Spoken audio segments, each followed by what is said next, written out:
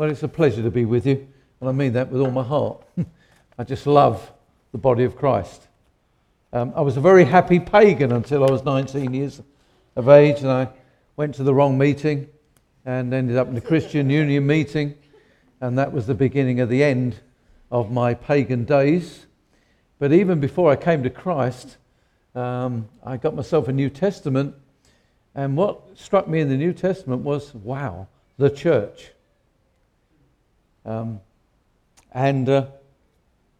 I guess why did no one ever tell me about the church? Well, the answer was really because you couldn't find it anywhere, particularly at that time, because at that time it was post-war Britain, and the church was pretty dry and formal, and God needed to do something. And I feel privileged to be lived for the last 50 odd years as a Christian now. You're working out my age, I can tell. Don't do it. I'm 74 years of age, but there's still life left. But for me, even before I met with Jesus, I had a passion to find this church. Where is it? Is it possible that such a church can be the same as it was in those early days in the 20th century, or today is the 21st century? And so I've been deeply committed to that for the last 50-something years. So it's a privilege to be with you, to be able to speak from the Scriptures. And I guess what I want to do, I want to do what the Apostle Paul did when he went to Ephesus. He met with a very small group of people. It says there were 12 men, but they were a bit chauvinistic in those days, so they left out the ladies and the children. That was the culture. But there was probably a church of about 50 people, and not much smaller than you are this morning. And he went to Ephesus, and he went there to persuade them and convince them that they could turn this great, immoral, pagan city upside down and make Jesus famous there. And so this morning, I really want to try and persuade you and convince you that actually God wants to do that throughout the world. And you've just been praying for your nation. We need all the resources of God if we're going to change the community and the world in which we live. But first of all, I want to give you a little bit of church history. I want to take you to a place called Topeka. Anybody know where it is? No, I know you do, so we'll come to you if no one else. Anybody know where Topeka is? Where? Just outside Kansas City. Yes, and the year is 1901, and there's a guy there called Charles Parham. Charles Parham was he was a preacher. He was a man who loved Jesus. As a child, he was very sickly, and he was dying. He had godly parents, and on his deathbed, he prayed to God, if you save me, and he was talking physically, if you save me, and you deal with this sickness in my life, I'll serve you for the rest of my life. And God raised him up, and he was wonderfully healed. And right from that time, he had a real sense of a belief in divine healing, which wasn't surprising. He'd been on the receiving end. And then he went to theological college later on, and he went to one of those colleges that didn't honour the word much. And he was very, very disillusioned. And so he changed to study medicine. But again, he went very, very sick. And again, on his deathbed, he realised that he'd been disobedient to God. And he repented and said, God, again, if you heal me, I'll follow that first calling that you gave to me. And God healed him. And he began to pastor, and he had a real passion for younger people, like these good-looking folks here in the front row. And good-looking folks, well, some anyway, not in the second row. We won't go right to the back. It wasn't the days of the Old West, but it wasn't far off. It was very, very rustic, and he had this big house where he'd have about 40 students, 20 girls, 20 guys. He'd have some houses at the back where they would stay, and basically what he would do, he would teach them basic stuff, teach them, the Word of God. There was a little emphasis on healing, and But what he would do is often go on a trip and he'd leave them projects. And on one time he left them this project: study the first 5 chapters of the Acts of the Apostles, and when I get back, I want to know what you think. And he came back several days later, gathered them together, and he said, what did you find? And they said, well, it seemed in the early church that there was an encounter with the Holy Spirit that changed them, that gave them authority and gave them power, and it seemed to be accompanied with speaking in tongues. He said, okay. And there was a young lady there called Agnes Osman. And she said, I want you to pray for me. I want you to lay your hands on me like they did in the New Testament. And Charles Parham, in his record of this, says that as he laid his hands on her, it was almost as though a visible presence came upon her. This was something sort of quite unusual. And as he laid his hands on her, she began to speak in Chinese. And she could not speak in another language for 3 days. And others said, you must pray for us. All 40 were prayed for. They all spoke known languages. That has not happened, at least not recorded, for a group as from the day of Pentecost. They believed, rightly or wrongly, that they were given those languages so they should go to, as missionaries to the nations, the language they began to speak. Now that went out that was in 1901. There was a guy there called W.J. Seymour, a black man. Because of the segregation laws that you had at that time in your country, he wasn't allowed to gather with them, but he wasn't going to miss out. So he cut out a cardboard box with eyes and a mouth, and he would sit in the meetings. And the anointing of God came on him. And he moved to Los Angeles, to Bonnie Bray Street, and started meetings there. Eventually, the front porch collapsed because so many people came and to receive the Lord and to receive being filled with the Holy Spirit. There was manifestations of all sorts of gifts of the Spirit. There was sometimes just total silence. And you knew, whatever way God came, God had come. And they needed a building, and they found there was an old burnt-out building in a place called Azusa Street, being a Methodist chapel. It was just used for storage. They cleaned it up a bit, and for years people came to Azusa Street. And from that revival, what we call the Pentecostal, charismatic, or whatever you want to call it, went out from around the world. And I believe historically God made a statement in 1905. It was preceded with a revival in Wales in 1904. And from that time onwards, there was what we would call the beginnings of Pentecost, renewal, revival, refreshing. Call it what you like.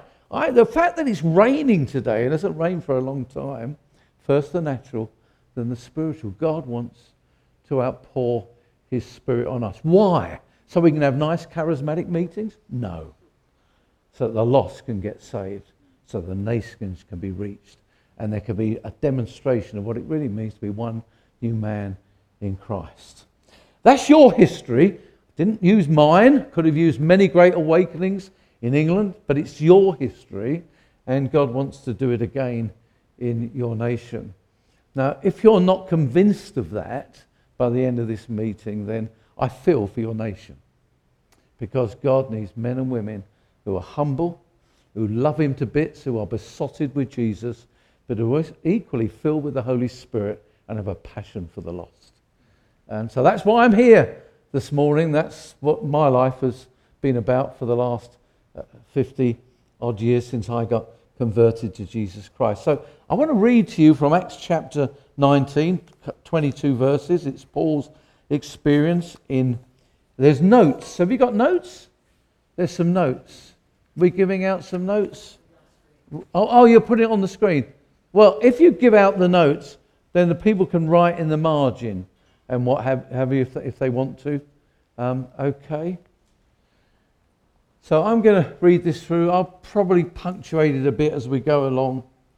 Okay, so here's Paul. This is really the pinnacle of his apostolic ministry. Paul, like every one of us, had to learn. And so you find by the time he comes to Ephesus, he's an experienced apostolic ministry. So here we go. While Apollos was in Corinth, Paul travelled through the interior regions and arrived at Ephesus. There he found some disciples and said to them, "Did you receive the Holy Spirit when you believed?" "We have not heard," they replied, "that there was a Holy Spirit." "Well then," said Paul, "into what were you baptized?" "Into John's baptism," they replied. "John baptized with a baptism of repentance for the people," said Paul, speaking about the one who was to come after him and saying that the person would be the one that people should believe in, and that means Jesus. When they heard this, they were baptized in the name of the Lord Jesus. Paul laid his hands on them, and the Holy Spirit came on them, and they began to speak in tongues and prophesied. There were about 12 men in all, in families. There's probably about 50 people. Paul went into the synagogue and spoke boldly there for 3 months, arguing and persuading them about the kingdom of God. But some of them were hard-hearted and wouldn't believe, and made wicked allegations about the way in front of everybody else. Paul left them. He took the disciples with him and argued every day in the lecture hall of Tyrannus. And in some of the older manuscripts, there's a marginal note which says that was between 11 a.m. and 4 p.m. So that's 5 hours a day. And the reason why the lecture hall was empty and available for letting was simply because it's very hot. And most people were sensible, and they were sleeping and having a siesta and things like that then. But Paul and these Christians took that time out to study and to get themselves equipped. He did this for 2 years so that all the inhabitants of the Roman area of Asia, Jews and Greeks alike, heard the word of the Lord. God performed unusual works of power through Paul's hands. People used to take handkerchiefs or towels, sweat rags is what we would say. It was the stuff that he put around his head and the sweat that came from that. They would take these handkerchiefs or towels that had touched his skin and put them on the sick, and their diseases would leave them and evil spirits would depart. There were some travelling Jewish exorcists who tried to use the name of the Lord Jesus on people with evil spirits. "I command you," they used to say, "in the name of Jesus, the one who Paul proclaims." There were 7 of them who used to do this. They were the sons of Sceva, a Jewish high priest. But on one occasion, the evil spirit answered them back. Wouldn't you of you love to have been there? Yes? It can be pretty scary when spirits speak. "I know Jesus," it shouted, "and I'm well acquainted with Paul, but who are you?" In other words, who do you think you are to use the name of Jesus? The man who had the evil spirit pounced on them, and since he was much too strong for them, overpowered all of them, so they fled out of the house naked and battered. This became common knowledge amongst both Jews and Greeks living in Ephesus. Fear came on all of them, and the name of the Lord Jesus grew greatly in prestige. Many people who became believers came forward to make public confession, revealing what they'd been up to. Some of those who were practicing magic brought their books and burnt them in front of everyone. Someone calculated how much they were all worth, and it came to about 50,000 pieces of silver. So the word grew and was strong in accordance with the Lord's power. Lord Jesus, we're here for you this morning. And we don't put a lot of trust in our own power or any authority we have, to be honest. We've learnt enough, Lord, following you, that you are the source of all that's going to change this world. So we pray this morning, Holy Spirit, for the sake of the Lord's name and for the sake of this world that you've put us in, we ask you, will you come, not just speak to us, Lord, but change us, empower us, and envision us, we pray, Lord Jesus, so that your name will be wonderfully glorified in this place. Amen. Ephesus was an important city. A lot of trade routes there, people came and went, very cosmopolitan. But it was the home of a deity called Artemis. And this Artemis, if you go to the British Museum, she's there. It's a piece of meteorite, and it looks like a multi-breasted woman, quite ugly. But they believed in their superstition that the deity had visited them, and around that grew a cult, and it was a powerful cult. And if you visited at the temples in that cult, all sorts of things happened, cultic prostitution, sort of stuff we don't need to talk about. We can imagine that it wasn't very wholesome. And it wasn't just one amazing temple that was there. There were many. There were hundreds of temples. And the city was given over to the worship of this deity. And if we were to read on a little bit further in Acts chapter 19, you'll see that what actually happened eventually, that the church grew and had such influence in the city that it just threatened the whole, not just the worship of the deity, but particularly the silversmiths who were making a lot of money because they were making little images of her and selling them at a good price. And Paul obviously believed, under the direction of the Holy Spirit, that this was now a time to affect this city. If you go back to chapter 18, he'd been there once before. Timing is a strange thing in God. And being there, he'd preached in the synagogues. They were ready to listen to him, but he seemed to feel this is not the time. And he left Aquila and Priscilla there. They'd been expelled from Rome. They were Jews and converted to Jesus. They began to share. Then this guy, I wish we had more about Apollos.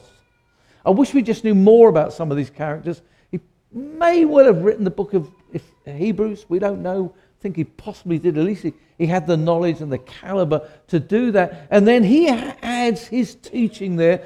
And Luke tells us there were disciples there. Now, when you read this passage of Scripture, and Paul says, did you receive the Holy Spirit when you believe? You think, that's a strange thing to say to people. And their answer was even stranger. Well, didn't even know there was a Holy Spirit. So what were you baptized in? So there they are, and we might think, hey, these people weren't truly born of God. But Luke never uses the term disciples unless there were those who were followers of Jesus. And I just want to put this to you.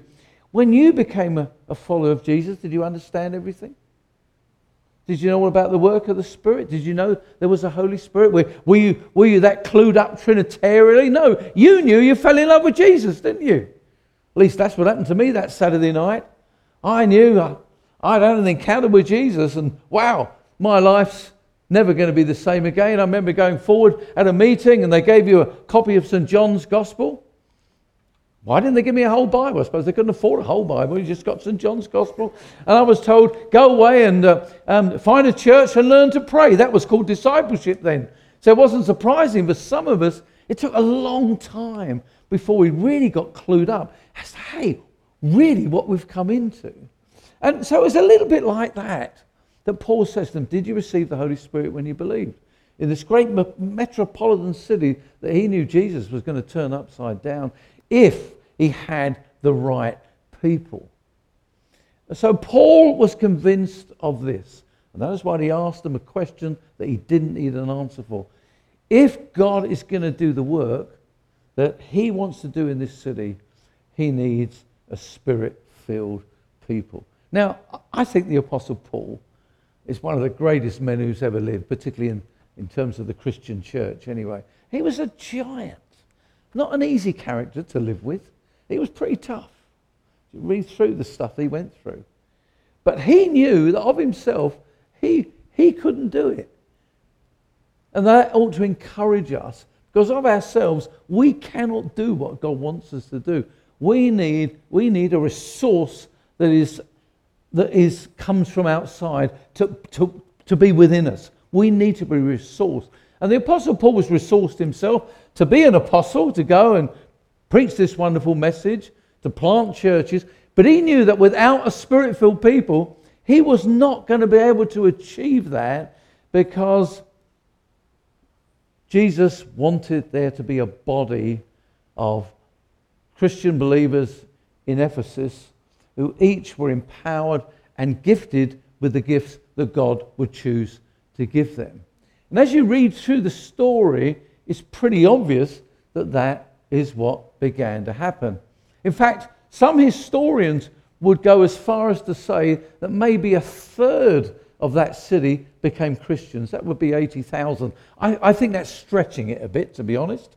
But nevertheless, if you're going to impact a city and there's going to be riots because the Christians are turning this place upside down, there must have been a considerable number that turned to Christ in that city. And I just want to talk a little bit more about the Holy Spirit. So I think, we're going to perhaps be talking about this a little bit more this afternoon. But when we think of the gifts of the Holy Spirit, we tend to think in terms of meetings, and rightly so. The context of Corinthians is meetings, and Paul gives some teaching there. We'll have a look a little bit at that this afternoon. But actually, the purpose of people being filled with the Spirit, anointed with the Spirit, baptized in the Spirit, I don't care what terminology we use, the purpose of it is that we are effective witnesses for Jesus. All right? When Jesus gathered the disciples together for that last time, Matthew records that he said, you're to go into all the world and make disciples. But Luke tells us that you're to wait here until you receive the promise of the Father. Now, they understood much. They had 3 years of Jesus, 40 days, 5 appearances, post-resurrection. Wow, you would think if anybody was ever equipped to go out and do this stuff, they were. Well, yes, they were in terms of their understanding, although there was still more to understand. But in terms of the power that Jesus had that was to come upon them, they needed yet to receive that.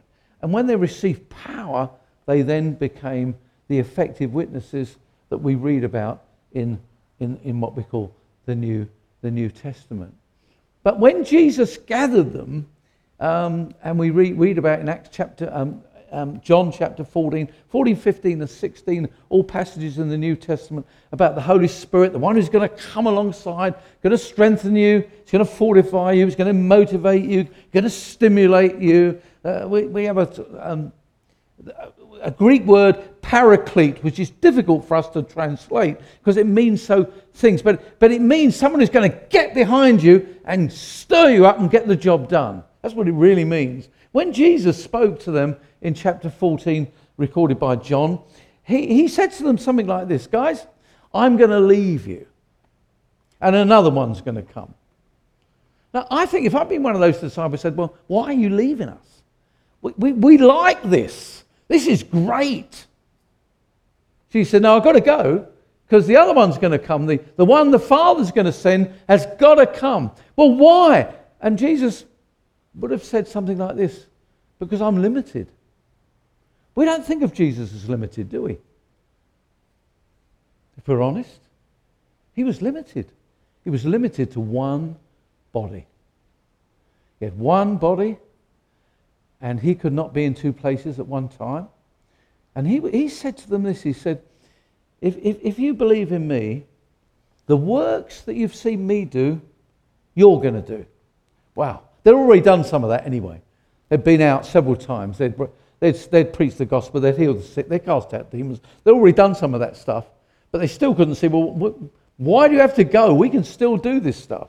He said, you don't understand. I want another body. I want a multi-membered body that fills the earth and does the works that I do. The nation of China has gone through an amazing revival since 1940 or late 40s. And there are well over now 100 million Spirit-filled Christians in China. And when you read what is coming out of China, what's coming out of there is exactly what Jesus said would happen. If I have a Spirit-filled body, they will do the works that I've done. Even greater works, which must mean multiplied, because there's nothing great from healing the sick, raising the dead. The greatest work is actually seeing people's lives totally changed and following Jesus. So how does this work? See, why do we need the Holy Spirit to fill us? Because when we're filled with the Holy Spirit, we're sensitive to the promptings of God. There's a new sensitivity. And probably with us Western Christians, we don't need that because we have so many other resources. And that means we can achieve things, but we can't achieve what God fully and truly wants. And so he wants us to live, walking in the Spirit with him, is being sensitive to the promptings of the Holy Spirit. I was a happy pagan, got converted to Christ, started going to some meetings, And it was in the early 1960s, well, 65, Sue and I were married. And it was the beginning, really, of what would be called the charismatic movement in England. And there were some very exciting meetings going on. I went to some, and I got a hunger. In fact, without a hunger, you're not going to get into this stuff. I had a hunger. I saw some things. And I heard testimonies and people speaking about promptings of the Spirit, being sensitive to the Spirit. I want this. I want this. Now, I was witnessing for Jesus. I was an athlete. I played a lot of tennis, played a lot of tournaments. Often over a drink after a tennis match, I would share the Lord Jesus. But when I heard what the more was, I thought, I really want this. And I saw God. And one night I had an amazing encounter which lasted most of the night. But, you know, I didn't fully understand why God gave me that encounter. I didn't understand all I'm sharing with you now. All I know is I saw something and got hungry and I wanted it. And the scripture says, you know, we need to hunger and thirst. The scripture says we are to knock and seek. And I did that, asked a lot of questions and I drove some people mad, crazy, because I was desperate for this more of God. And so I was filled with the Holy Spirit. It was a Friday night. Sunday, I was in an Anglican church. Now, if you go to Anglican church in England, especially in the 60s, very formal, very proper. You know, you did things at certain times. You sat down at certain times. You stood up at certain times. You even kneeled at other times. And when the minister, which we called the vicar, and he was a friend, his name was Humphrey, little round, tubby guy. When he preached, you didn't move. Now, you don't have that here, do you? So you can get up, you can wander around, you can go and get yourself a cup of coffee while I'm preaching. No one's going to mind, except there's no coffee. And I'm sitting in this meeting, and inside of me or in my head or somewhere, somebody is communicating with me and saying, get up and go and visit Mrs. Balcom now. Now, I need to tell you who Mrs. Balcom is. She lived next door to Sue and I, and we were in a street where there was a lot of old tenement houses, and we had a newish maisonette. That means we were upstairs. I think you call them condominiums. It didn't matter anyway what you call them. And Mrs. Balcom frightened the life out of me. She looked like a witch. She smelt like a witch. She had one black tooth in her head, and she was alcoholic. And I couldn't cope with Mrs. Balcom, so I ignored her. I was training to be a lawyer at that time, so I could at least do some of the legal work for her because her landlord wasn't very good and the house needed some. But Sue used to go in and spend some time with her. Sue's better than me at things like that. And but I'm there sitting there and I'm thinking, I cannot get out of this chair, this pew. Humphrey will die. I mean, he would have looked. I mean, you would have peed your pants rather than got up to go to the toilet when he was preaching. Because, you know, but I did. I got up. It was only 200 yards walk to where we lived from the church building. I got in there. I was shaking. I was nervous. This is new to me. And her friend opened the door and I said, I've come to see Mrs. Balcom. Friend said she's in bed. She's not too well. I said, well, come in. I said, Mrs. Balcom, there's Mr. Lowe from next door. Oh, welcome him in.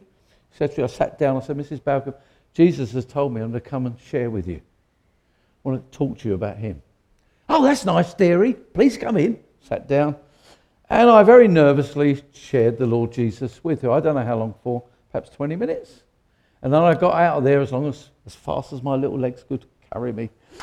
And I thought, oh, what have I got involved with? This filling with the Spirit. I thought this was to give me, I was speaking in tongues by that time. This has got to do with speaking in tongues and having nice meetings and things like that. And I learned it had nothing to do with that, although that's part and parcel. It had to do with being an effective, Spirit-filled witness for Jesus. And I thought, is this you, Ray Lowe? Do you ever think that? Oh, that can't be God. It must be me. Well, Sue went in to see her next morning just to see how things were, and she was dead.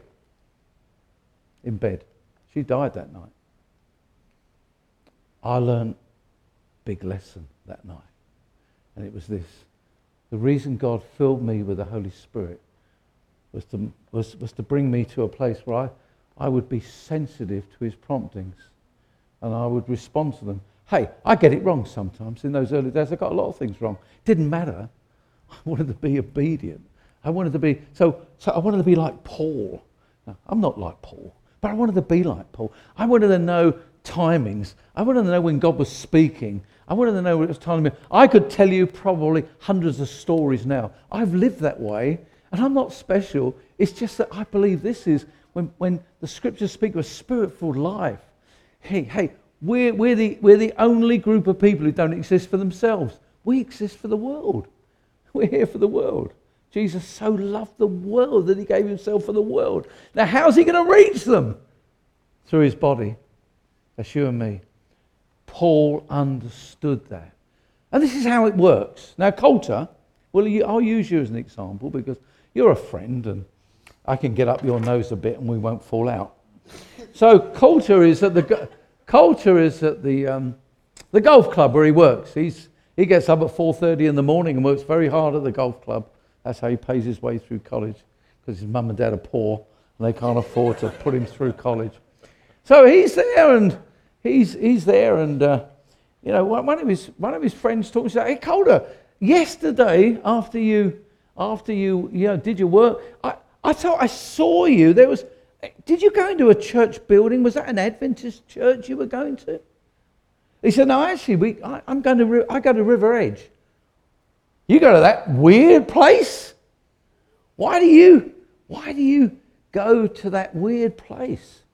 Well, because actually they're a bunch of different to the Christians I've known before. They love Jesus passionately and they want to do the things that Jesus wants them to do. And then Coulter looks at his friend and he says, hey, you look a bit down. He says, yeah, well, my dad's dying of leukemia. Now, what happens at this moment is something happens in here to Coulter. Because Coulter knows that Jesus is the answer. Whether it's for his dad to heal him, whether it's for this guy to be comforted, whether it's for him and his dad to come to know the Lord Jesus, to know that there is an eternity waiting for them that is assured. He knows here. So deep down here, in his gut, that's what the Jews call bowels of mercy. A movement takes place. And we don't need to enlarge on that. It's called compassion. And Jesus, it says, was moved with compassion. What happens? You meet someone and you know that Jesus is he's the only one that could sort this one out. Now what's got to happen is that's got to travel. I hold my stomach in here so it don't have to travel so far. It's got to travel from there. It's got to come out of here with something like, wow, I'm so sorry, John. John, can we have a coffee? I'd really love to share my faith with you because I know the only person that can help in these situations is Jesus. Oh, well, I don't believe in Jesus. Well, it doesn't matter what you believe, but give me a chance to share with you what I believe. And out of those situations comes the gospel. The Holy Spirit gets to work. And it works on his obedience, those promptings. See, most of us live our lives, and during the day we often have thoughts about people, yes? Well, could it just be that it's the Holy Spirit? What's your name? The tall guy. Jacob. That's a good name. Jacob. Could it just be that Jacob is driving in his car and he thinks of a friend of his called David? And what do you do with that? Well, you've got two things to do with it. It's either stop your car and phone David and then see what that was all about. Not so many years ago, probably 15 years ago now. I'm getting old, you see. I used to play soccer in my early 20s. I played through till I was 57, in fact. That's why I've had to have a new knee. That's why I'm hobbling a bit at the moment. But I used to play soccer with a guy called Ron. We became very good friends, our families. We went on holiday together. And then in the times when the charismatic thing began, he sort of drifted away. It was too much for him. I'm just minding my own business one morning, and I just get a prompting from God. Ring Ron Sweetman. I thought, I haven't spoken to Ron for 25 years. I don't even know his number. I don't know where he lives. So but I've learned enough to know, here, I'm going to go with this one. So I look at the number and I phone up and, yeah, it's Ron. I said, Ron, it's a voice from the past. It's Ray Lowe. He said, Ray, you're not going to believe this. Irene is dying at this moment. That's his wife.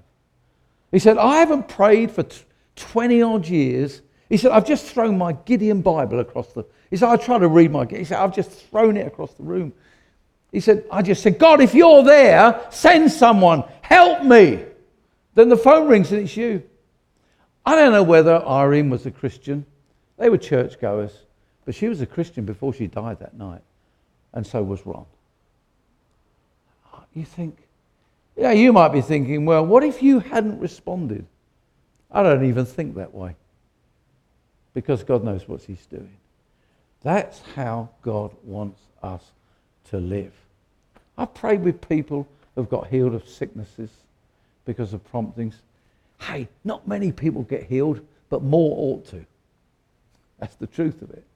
So Paul wants the people in Ephesus who live like this. They're not particularly special. He's special. Sweat rags go, heal sick, demons and all that sort of stuff. Hey, we're probably not going to get involved in much of that.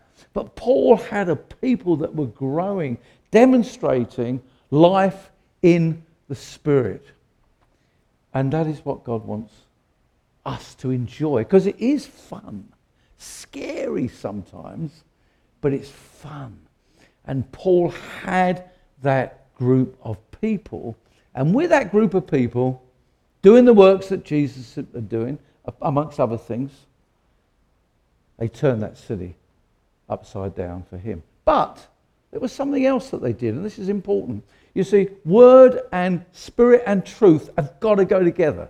If I'm not founding what I'm saying this morning on the Word of God, if you can't check this out in the Word of God, then I'm in trouble. Because this is my authority. I have experience, but this is my authority, not my experience. This is my authority. So what Paul does, he goes to the synagogue and he begins to teach them. He gives them a fair crack of the whip. He gives them 3 months. And there were those who were converted, but there were others who, really turned nasty because they didn't want anything to change. They got their ways and they got their law and they got their circumcision.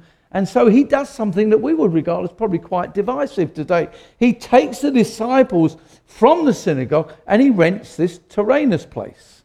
And then he begins to teach them, and he teaches them the word. He must have poured his life into them. He must have, what we call the apostles' doctrine, everything that God had put in him, he pours into these people. And what's the outcome of that? The outcome is the whole region heard the word of God. Now, what does that mean? It meant that people like Epaphras, who had come to Ephesus from Colossae, came under Paul's gospel, saved, then trained, goes back and starts a work. That's why the 2 Matts came. That's why the 2 Matts came in. That's why you've got a church here. Because the same thing. Someone trained them and sent them so they come here to this part of the Northwest and a new church. God wants to multiply that 100,000 times around the world. But he's not going to do it unless we have Spirit-filled Christians who love the Word of God, devote themselves to the Word of God, and are fully trained. Jesus said this, the disciple is not above his master, but when he has been fully trained, he will be like his master. Wow, Jesus said that. Does that mean I'm going to take on deity? No. Although I'm a partaker like you of the divine nature. What it means is this, I'm going to become a mature Christian. What does that mean? It means 2 things. 1, character. Going to grow to take the God-given responsibilities that are given to me, not just in the church, but in family and work and the other places. But equally, discovering the gifts that God has given me. And as we're going to look at briefly this afternoon, every one of us, God has gifts for, but they're gifts of the Holy Spirit. We've been regenerated by the Holy Spirit. We're anointed by the Holy Spirit. We're being sanctified by the Holy Spirit. Equally, we need to be filled with the Holy Spirit. And later, when Paul left Ephesus, having seen this amazing church, 2.25 years he was there. Only 2. It says 3, but they tend to sort of, lump it up together. By the time he left there, not only was an amazing church, there was a church that he could leave under the leadership of those elders there, even though he says to them, I know when I go, even from amongst your own numbers, there are going to be those that are going to lead, they're going to try and lead this church astray. Now, sadly, that's par for the course as well. That's the days in which weird people come into churches and they want to mess up what God is doing. He says, even though I know that's going to happen, also some wolves in sheep's clothing are going to come in. They're going to devour this flock if they can. But you know what? I am fully confident of you elders that you're going to handle it. They wouldn't take me on, says Paul. They'll take you on because they feel you're a sure bet. They haven't got a clue. Do you know why? Because you're spirit-filled and you're well-trained and you know the Word of God. Wow, that's Christian maturity. And so you've got good teachers here. You've got the 2 Mats, you've got Tracy, you've got others. You've got good teachers here. You have every potential to be a church like the Ephesian church. And out of this church, there is the potential that other churches are planted around this city and perhaps even further as the 2 Mats came from Oregon. Does that excite you? Oh, it excites me. I'll give my life for that. And I have done. Planted many churches, trained many people.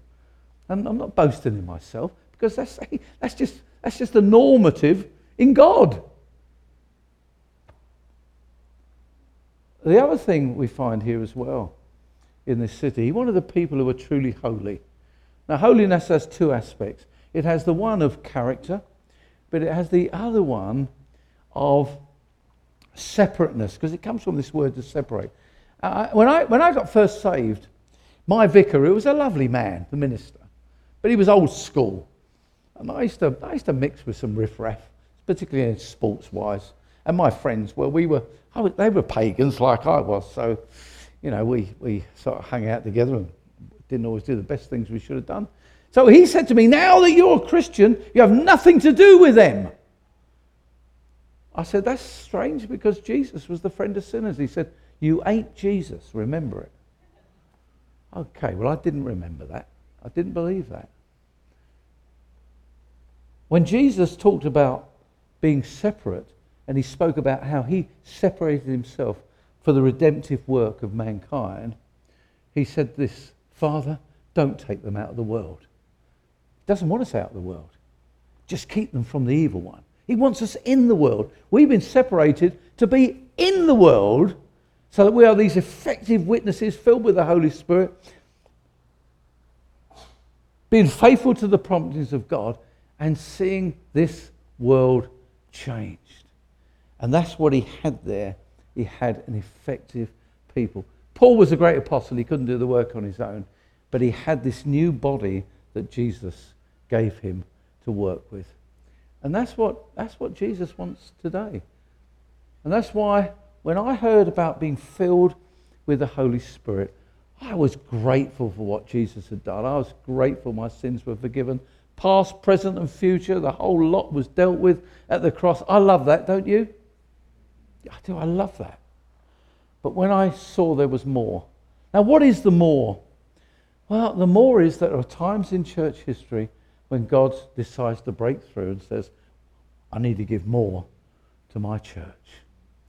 You can call it revival, you can call it awakening, you can call it refreshing, you can call it the blessing. We had the Toronto blessing in 94. And sometimes it does come with a bit of weirdness. But when Paul wrote to the Corinthians, he didn't say don't use spiritual gifts because you've been abusing them. He brought correction so that they could be used correctly. And God wants us to be balanced in these ways, that we are men and women who are spirit-filled, we are solid in the Word, and we're living lives that are pleasing to God. So Paul writes to this church 6 years later, a round-robin letter, which we call the book of Ephesians, and he says this to them. He says, Don't get drunk with wine, because that leads to some naughty things. Rather be filled with the Holy Spirit. Paul frustrates me at times because he doesn't tell you how to do that. So I work it out for myself. I know I've been filled with the Holy Spirit. So what do? This is what I do. Every morning when I get up, I love to spend time with the Lord. I wake up, even if I'm a bit grumpy in the morning, and my wife says I am occasionally, more than occasionally. I believe I've been filled with the Holy Spirit. I know I have. I don't trust my feelings. I trust what is truth. And then I begin to worship and thank God for that. And then I find the Holy Spirit kicks in and my grumpiness tends to disappear quickly, and then I'm sort of praying and what have you. So that's the first thing I do. By faith, and we do everything by faith, don't we? I believe that what Jesus did when I was 21 years of age, all those years ago, he's continued that process. And I ask him again, Lord, just fill me, keep filling me with your Holy Spirit. The second thing I do is this. I don't believe you can lose your salvation. Now, people argue the case on this one. I believe grace is so good that we're saved for eternity. If we can lose it, then grace isn't as good as the Bible makes it out to be. And I tend to believe the Bible. But this is what I do believe. I believe we can be neutralized. So this is how it works. For me, I want to be in a place where I can serve effectively. I want to be able to be sensitive to the promptings of the Holy Spirit. And guess what? With a bad conscience, I'm not very good. Now, some people might be able to be, but I'm not. I can't function with a bad conscience. I can't move in the gifts of the Spirit. I can't be sensitive to the promptings of the Spirit because my mind is thinking about what I shouldn't have done when I did it. Are you with me on that one? So I make sure that I build into my life safeguards in order that I'm going to keep my walk with God pretty straight. For instance, and at this moment I'll tell you that I'm like David. I'm a weak and needy man, okay? So I'm not Raylo, a great man of God or anything like that. I'm just an ordinary guy, loves Jesus, know that I have a calling on my life. But I know equally, like David says so many times in the Psalms, that right at the end he says, Lord, have mercy on me because I am a weak and needy man. So David was a man of flesh. Now, you know that. You only got to read some of the stuff that he got up to. He was pretty fleshy. And so I'm in Missoula, Montana 10 years ago. It's a friend of mine there. Steve Valentine sadly died. So I was there for a week at his funeral, and then I was going down to Spain with a group of churches I've been Mexico, with a group of churches I've been working at that time for about 20 years with. And I knew I wanted to go in the power of the Spirit. They put me in this lovely hotel, the Hilton there. Very, very nice. So I'm there for a week. One of the girls works there, so they got a good rate, and so I was enjoying it. But I noticed on the televisions there that everything was available, including what's called adult movies. Now, I can see some of you guys know exactly what I'm talking about. But so I'm not going to use any words of knowledge at this moment because I don't want to embarrass anybody. But you know what that means? There's going to be pornography. Now, I got to be honest. Good-looking women without their clothes on quite appeal to me. That's my flesh. But I know they're not for me. So I've got all this stuff there on television. And it's free. They're not going to put on your bill you've been watching naughty movies. No one's going to know except me and God. But I know. I don't want to do that. I don't want to sin against God. And I want to go to Mexico in the power of the Spirit. So what I do is I phone Sue. In fact, I phone her every night. I say, darling, I'm going to be watching this movie, Dances with Wolves or whatever. Or The Last of the Mohicans, sort of nice, good, clean stuff. And violent stuff, that's all right with you Yanks, it's good stuff. And so I phone her every night. Then I phone her at the end and tell her what I've actually watched. Because I don't like being in a hotel room. It's a lonely place. And I tell you what, we do have an enemy. And he does. What does he want to do? He wants to divide us. Wants to divide us from, what we're doing and from the Lord. And he works hard at doing it. And I picked up a bill for $500 at the end of that week, and that was 10 years ago. I was just sharing this with some of my friends back home. They said, Ray Lowe, you're mad. $500. I said, no, I'm smart. I got faith for money. I don't have faith for functioning in the Spirit without a good conscience. Now, guys, I'm going to be very straight with you. Somebody else can be straight with the ladies. It's all out there today. It's the biggest weapon the enemy is using. It's affordable, it's available, it's attainable. And when you start putting your feet into some of the mucky stuff that's in this world, you cannot possibly function as a Spirit-filled Christian. You exist, but you're like a soldier that your weapon's been taken away from you. You've got nothing to fight with. So what am I saying is this? 3 things. God wants from you as the church. He wants a Spirit-filled church. He wants a church that is well-founded on the Scriptures, where it's your final authority. And he wants a bunch of people whose lives are exemplary. So when the world looks on, yes, it looks at the power that God has given us. Yes, it looks at our knowledge of the Word, but it sees lives that back what Jesus said he would do and has done. Now, that's what he wants. And this is what Paul went to Ephesus to achieve, and he achieved it. So out from Ephesus, all those that he trained up right through that province, Roman province of Asia Minor, all those churches that you read about in the book of Revelation were all planted out from there.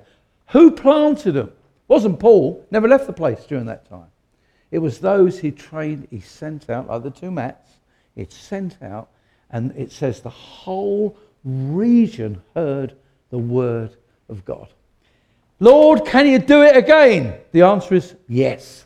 That's what he wants to do. That is what is happening in other nations.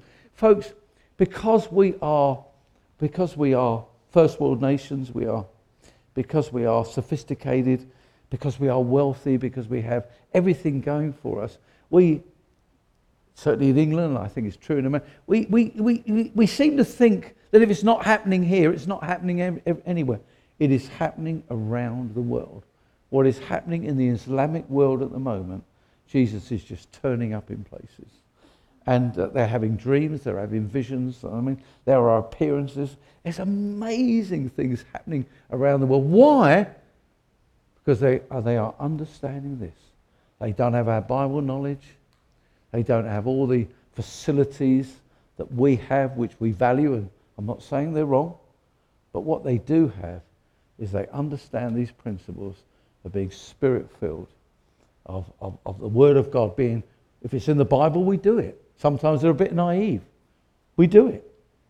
And of knowing their lives are to be dedicated totally to Him, of how they live. Now, that's the gospel. I preached you the gospel this morning. This is the gospel. This is what saves us and keeps saving us until eventually we are in His presence saved. And so, who's up for that? I read a psalm this morning that said something like this: when I'm old and grey, please do not desert me. And then it goes on to say, let me pass on what I've learned to the next generation. I've been a Christian for 55 years now. I was 19. 55 years. Do you know what? I wish someone had told me this stuff right at the beginning. I wish someone had told me this stuff right at the beginning. I would have jumped right in at the beginning. You are living at a privileged time when God is pouring out His Spirit right across the world. It's not a time to prevaricate. It's a time to jump in. So if you're with me, just stand up, will you please? If you're not standing up, we're not going to judge anybody. But if you're with me this morning, I just want us to pray. We're going to break bread in a minute. For me, as I'm going to share this afternoon, I know some of you won't be here this afternoon, and for Sue, there's no formulas on this stuff. It's your relationship with Jesus. When I encourage people to seek to be filled with the Holy Spirit and continue to be filled with the Holy Spirit, in worship is a great place to do it, because it's in worship you get, as the hymn writer said, you get lost in wonder, love and praise. It's great to sing those love songs to the Lord Jesus. Your own devotional times, they are times to bring to God and to speak to him honestly and openly and say, Lord, I want to be filled and filled again. Keep filling me till I'm overflowing. Give me divine appointments today. I'm available to you, whatever your language is, to the Lord. Is, and you'll be amazed what he will do. But Jesus talked about how much more will the Father give the Holy Spirit to those who ask. We've got to keep asking. You might say, Ray Lowe, you're an extrovert. It's easy for you. There's a lot of introverts out there that need saving, and they'll run a mile from people like me. So we need all to be full of the Holy Spirit. It doesn't matter what background you come from. What matters is what's in the Word of God and what's attainable for us today. Do you believe Jesus is the same yesterday, today and forever? Then why should the church be different? So I want us to pray. I want us to raise our hands. If you raise your hands, I want us to just reach out. And if this morning I have persuaded you in any way, convinced you, may have questions, you may not agree with everything, you can take me up on that later if you want to. I want you to reach out. And I just want you to say to the Lord Jesus, I'm yours, Lord Jesus. I'm yours. And I want to be used by you more and more and more. I want to thank you for the way you've used me up to now, but I want more, Lord. And I know that there is more. And I ask you, Lord Jesus, I want to engage more with your Spirit. Will you teach me how? When I worship you, Lord Jesus, I want to receive more and more of your Spirit. I want you to fill me with your Spirit. I want you to give me spiritual gifts. Any gift that you want to give me, Lord, whether it's for my own edification like tongues, or whether other gifts like encouragement or prophecy or healing, which is for the edification of others in the body. I want you to give me those as well, Lord. But Lord Jesus, I want you to take me back into the world, and I want to be effective there. So Lord Jesus, will you please fill me with your Holy Spirit? I want you to just reach out to the Lord now. Just reach out. Just say, Lord, fill me with your Spirit, Lord. Can we sing a worship song? Can you lead us in something? Just as we worship, it's a great place just to come and open your heart to the Lord Jesus in worship.